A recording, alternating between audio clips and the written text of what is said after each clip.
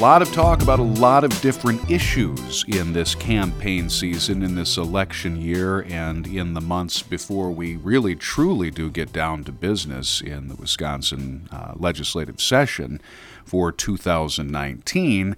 There haven't been too many discussions, though, about the real nuts and bolts stuff that impact people's lives on a daily basis, and that would be tax reform, taxation in general. And I wanted to pause during the dust of all of the politics and move away from the politics and just simply talk about where we stand in this state in terms of taxes, in terms of tax burden, in terms of how we can lift that tax burden off of the average individual, the business owner in this state, small and large. And for that, I wanted to bring into this edition of the MacIver News Podcast Extra State Representative Dale Kooyenga, who last session worked on a pretty ambitious tax relief plan, at least a path to a flat tax relief plan. And it's our great pleasure to have the state representative running for state senate, by the way, with us on the podcast today. Good day, sir. How are you? I'm doing well. Thanks for having me. Absolutely. Like I said, I wanted to pause because I just don't think it's getting the kind of attention, that is to say, tax reform, tax relief ideas, how we really deal with the tax situation at hand in the state of Wisconsin, which for so long has been a high tax burden state. And while we made some strides, I think most would agree there's a good distance to go. Your thoughts on that?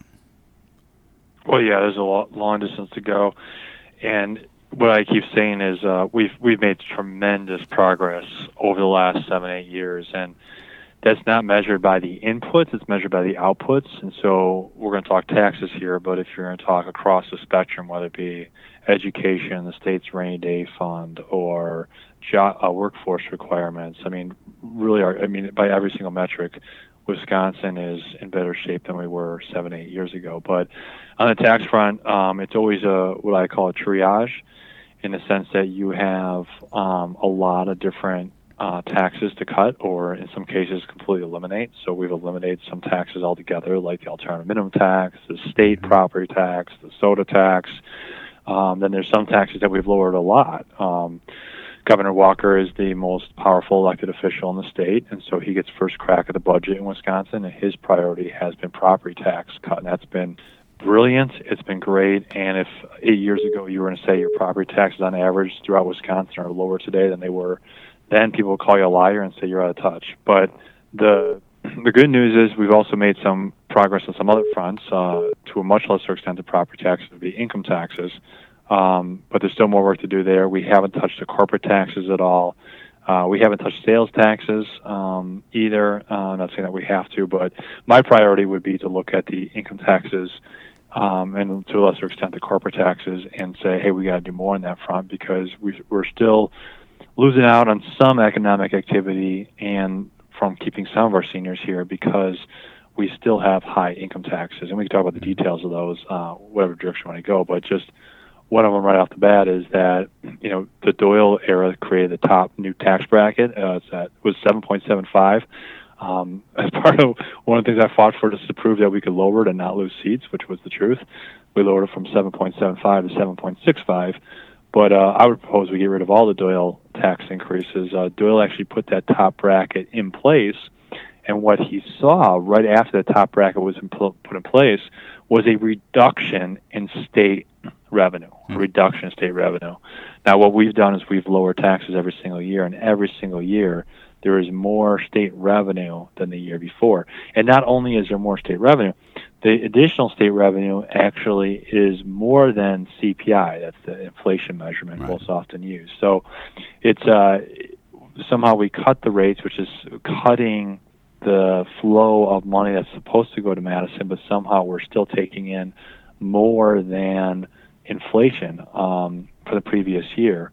And that's why we've been able to increase money for education every year since 2011 and also cut taxes every year. That's an interesting point, and let's stay there for a moment. You talk about the Doyle tax increases, the top bracket, and with always, it seems, with the left, it's another issue or it's another portion of the agenda, class warfare. We need to go after the wealthiest citizens. They're not paying their fair share. When absolutely that is not true. In fact, every citizen is being overburdened, wealthy down to the lowest middle class citizen. Of course, the reality is that we don't have people on the lowest brackets or lowest income range paying taxes. So the burden really is on the middle class and the upper middle class into the wealthiest citizens to fund government operations. But we did, I think, learn a pretty valuable lesson. I'll ask you, didn't we learn a valuable lesson from the Doyle tax increases, that the more you tax, the less incentive you have from business to get started? And didn't we learn through the tax cuts the other lesson, the incentive that those kinds of tax cuts will spur business, will spur spending, will spur confidence? And it's a lesson, I think, that was affirmed at the national level in late 2017 with the first major tax reform package in a generation in this country. Yeah, I'm a citizen legislator, and I'm at a startup company. We're just trying to figure out how we're going to do sales force building. And we were talking to the CEO, who's an engineer by nature, not a typical business person. And we were talking about, what kind of incentive do we do for our salespeople as we try to recruit salespeople? And, we were discussing the merits of different ideas. And he said, well, I think that, we should have, less of a commission as they sell more, because if they're selling more, then, they're going to get more money by selling more. And so we don't have to pay them as much commission as we did on the earlier units. And my retort to that was, well, let's actually do the opposite. Let's pay them a larger commission as they sell more, because then they're going to be just absolutely supercharged to blow by those first 100 units they need to sell and right away get to the 500,000, 2,000 units, because they're going to be making more on those, both on volume and on a commission basis, right? That's just how we are motivated.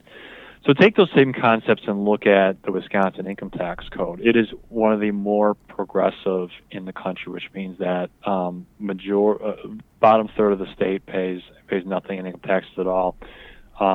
Middle class pay more than their share across their counterparts across the nation on average for income taxes, and then the higher income earners pay more on average than most other states on the income tax front. But what we're doing there is we're creating the opposite. We're just explaining that in that sales incentive plan is we're creating more friction. We're creating more downward pressure to be less productive, to create more business activity here by having such a steep increase in that income tax rate when you get towards the top end. And we want to do quite the opposite. We want the people that are producing, which is most people in Wisconsin, producing and creating activity, whether that be with your hands if you're a carpenter or electrician or a garbage man, or if you're a CEO or CFO and you want to really bring your investments to a next level. And we want those people to be more active and have more motivation than they already have to really go to the next level by creating less friction, less sand in the oil of the gears of commerce, which is exactly what a progressive income tax code does. And so that's what my priority will continue to be. I know I have friends like John Mocco in the Assembly, assuming I get to make it to the state Senate, that will fight on that front, and my fellow CPA, Senator Howard Markline and Chris Gappinga as well. And it's just going to be, politically, people are always nervous, you can't raise those top ones. But we've never lost a seat in Wisconsin in the last decade because someone was too aggressive on tax cuts. And I think we need more aggressive. We are talking with State Representative Dale Kooyenga, a Republican from Brookfield, who is, of course, running for state Senate. in the district that is being vacated by Senator Leah Vukmir, who, of course, is running for U.S. Senate as Republican against Democrat Tammy Baldwin. There's a lot of flux, a lot of movement, politically speaking. So all of this that we're talking about, what you would like to see next in the legislature, is pretty much pretty much about it. It's tied to what happens at the polls in November. But say you move on to the Senate. What do you want to see accomplished tax reform-wise coming up in 2019? And I say that with the understanding that you had arguably the most ambitious proposal on tax reform that was accompanied by some other major initiatives in the first part of the last legislative session, and it was a guide path to a flat tax, or a path to the flat tax. Now that terminology is very familiar around here. Of course, at MacIver Institute, we have been doing analysis and research work on the impact of a flat tax and what that would mean. Obviously, we are very supportive of a guide path to a flat tax. Are you still supportive of movement to a flat tax for Wisconsin income payers? Well, absolutely, and thanks to MacIver, because what you guys put together was very useful in trying to put forth some ideas. And on many different fronts, whether it be Milwaukee schools or transportation or taxes, I've been one of the few people in the Capitol that has said we need to have a big, bold proposal, and it can't just be a 2-year vision. Visions don't condense themselves into 24-month budget cycles or election cycles. We deserve as a state to have leadership that puts us out for a decade-long leadership. And really that's what you need to do on income taxes. I mean, you're not going to have the economic growth or the expense cutting in a single budget to get to a healthy flat tax. But if you look at it over a decade, and you could have curbs on there saying if there's a recession, you hit the pause button for a little while. If you absolutely need to be, although I would argue one of the best ways out of recession is to lower the taxes. But you could have some curbs in there. You could do some things to make it palatable, where it's taking the growth, and you're decreasing the cost of tax cuts, as they say in Madison, cost that drives me crazy. But by also having it pay for some of itself by getting rid of some loopholes and special credits and special favors in the tax code. But you could look at a glide path to get to a lower rate. I think it needs to be like 3.9%, or at least lower than 4%. The reason for that is that Illinois has a flat tax, and it's around that area. I forget what they keep moving it on us. They're actually raising it on us now. Yeah. But the Illinois flat tax is, generally speaking, because it's complicated with credits and everything else, but generally the Illinois flat tax is lower than what Wisconsin middle-income people pay, and definitely the higher-income people. So, Illinois has other issues, like a laundry list of issues as far as high sales taxes and very, very high property taxes. And although their flat tax is a lower rate, they don't have as many deductions and credits and stuff of that nature. So it is complicated. But generally speaking, I think when people are just looking across states, we got to make sure that Wisconsin has a tax rate that's simple to understand and is lower than Illinois'. And that's why I'll definitely be fighting for that in the future. You are correct on two fronts right off the top. And the first one is that Wisconsin, like everywhere else, could use a more simplified tax code, tax system. The other is Illinois has issues, and man, does Illinois have issues. And that's another show for a different time, but I bring that up, and I ask you this question. If we do have ambitious reform, if we do have bold tax reform, like a flat tax or a movement toward a flat tax, and we're able to set that in motion in the next session of the legislature, what will that mean, do you think? What message will that send to the residents of Illinois as we introduce the state to massive economic growth on the Illinois border with the Foxconn development and the spinoff of those kinds of developments? Well, I would hope that they welcome that as actually good news. I don't buy into. I don't think that when you're talking about economies, it's a Bears versus Packers thing, where it's like, well, I'm a Packers fan, so I wish ill will on the Bears, right? Mm-hmm. And Really, the more responsible. I know we all do, and especially my brothers are big Bears fans, and so we're on the same page there. Yeah. But politically, I think it takes a little maturity to look at Chicago in particular and Illinois in general, and we want to root for good conservative policies there. We want to root for economic growth in Illinois, because really what the economy is driven by is really a megapolis type of economy and growth. So the success of Chicago and Illinois is also the success of Wisconsin as goods flow back and forth. And vice versa, the success of Wisconsin is good for Illinois.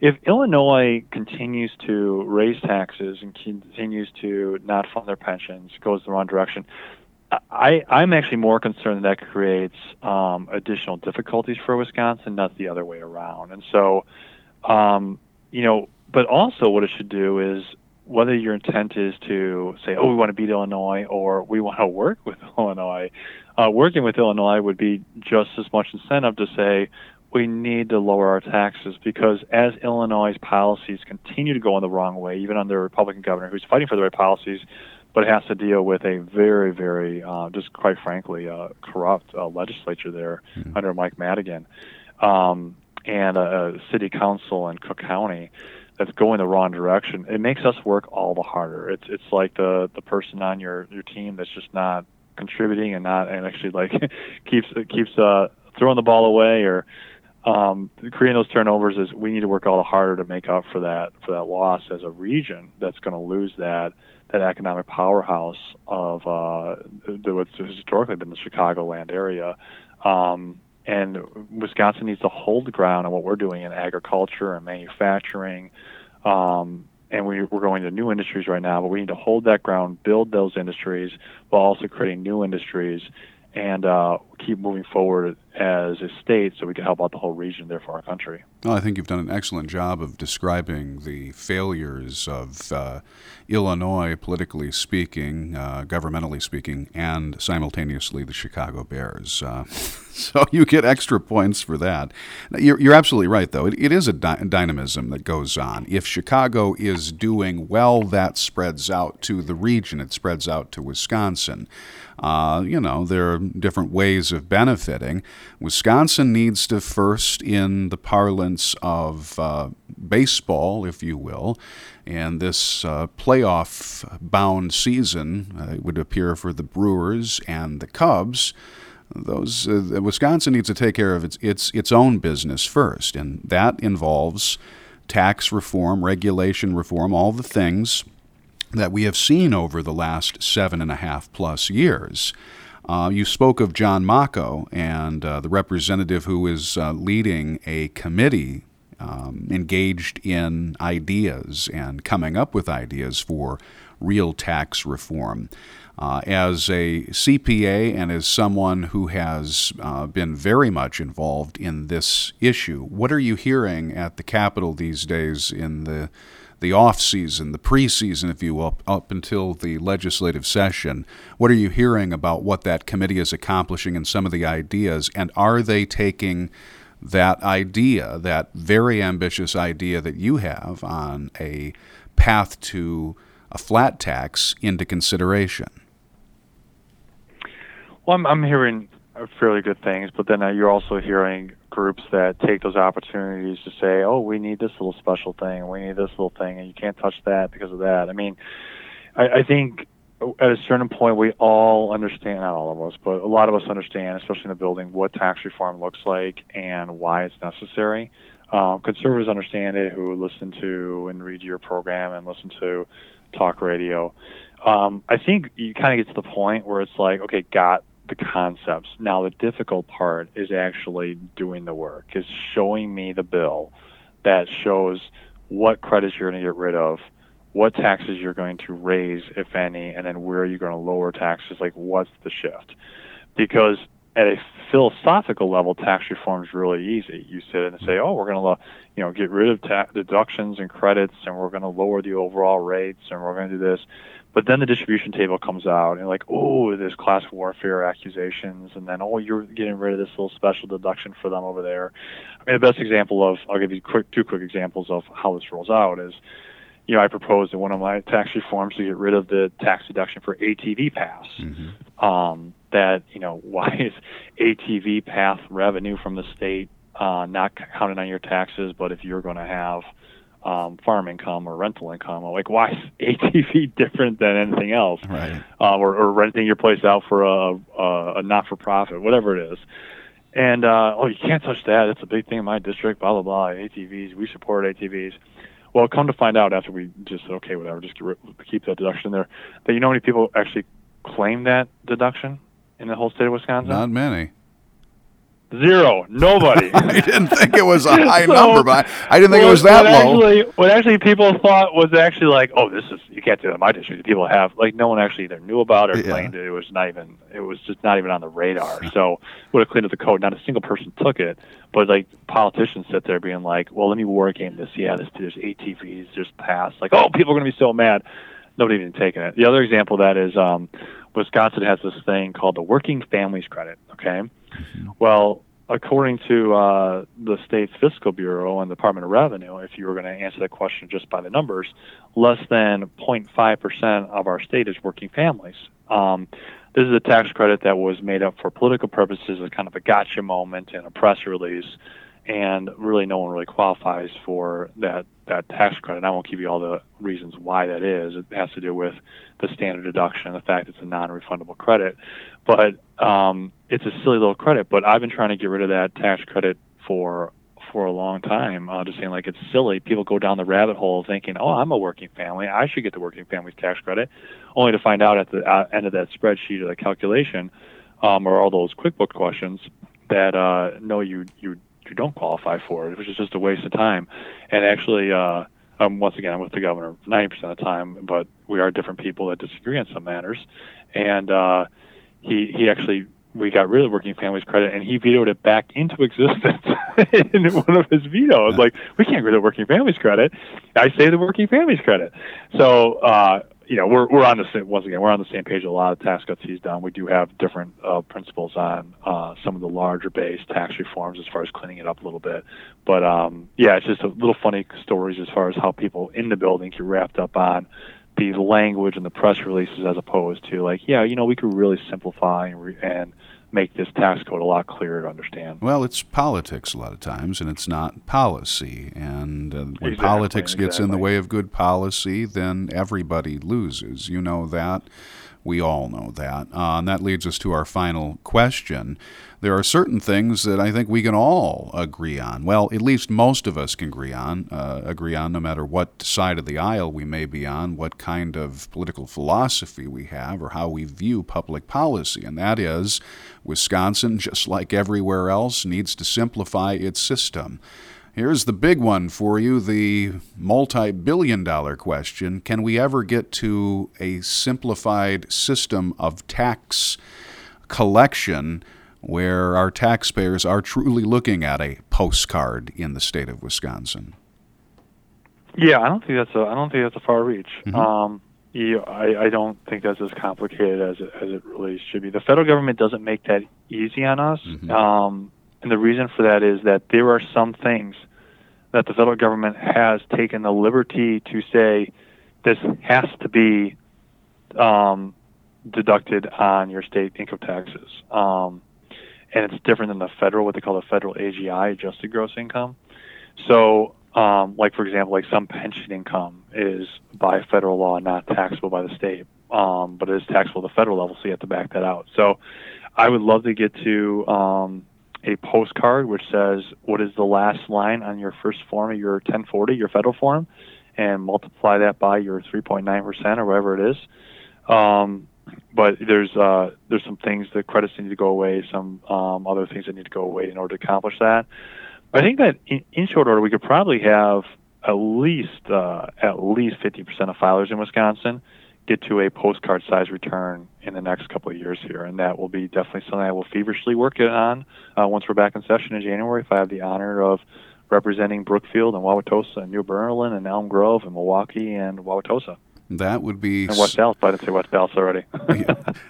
I will tell you this, a simplified postcard-like tax form in the state of Wisconsin would be something to look forward to almost as much as a fully healthy quarterback for the Green Bay Packers. That would be, or refs that just let guys play the game. My goodness, that would be nice too. We can make a few illusions. We can make a few illusions to that. I will take a broken quarterback because it's like the gladiator moment every Sunday to watch that happen. But the refs that won't let boys be boys and throw guys around is what's driving me crazy. Well, I think on another podcast we can make a few allusions to the the bad refs and how they're impacting politics and policy and governance and liberties in this country. But that's for another time. I do appreciate we went through some pretty wonky stuff, but you always do an excellent job of making it as clear as possible. I think that has something to do with your experience in the private sector. Thanks so much for your time. We wish you the best of luck in the future, and we hope to talk to you again real soon here at the MacIver News Extra podcast. Thanks, Pat. You bet. That's State Representative Dale Kooyenga talking about tax reform, and particularly his idea about a path to a flat tax, something that we here at MacIver Institute have been talking about for quite some time.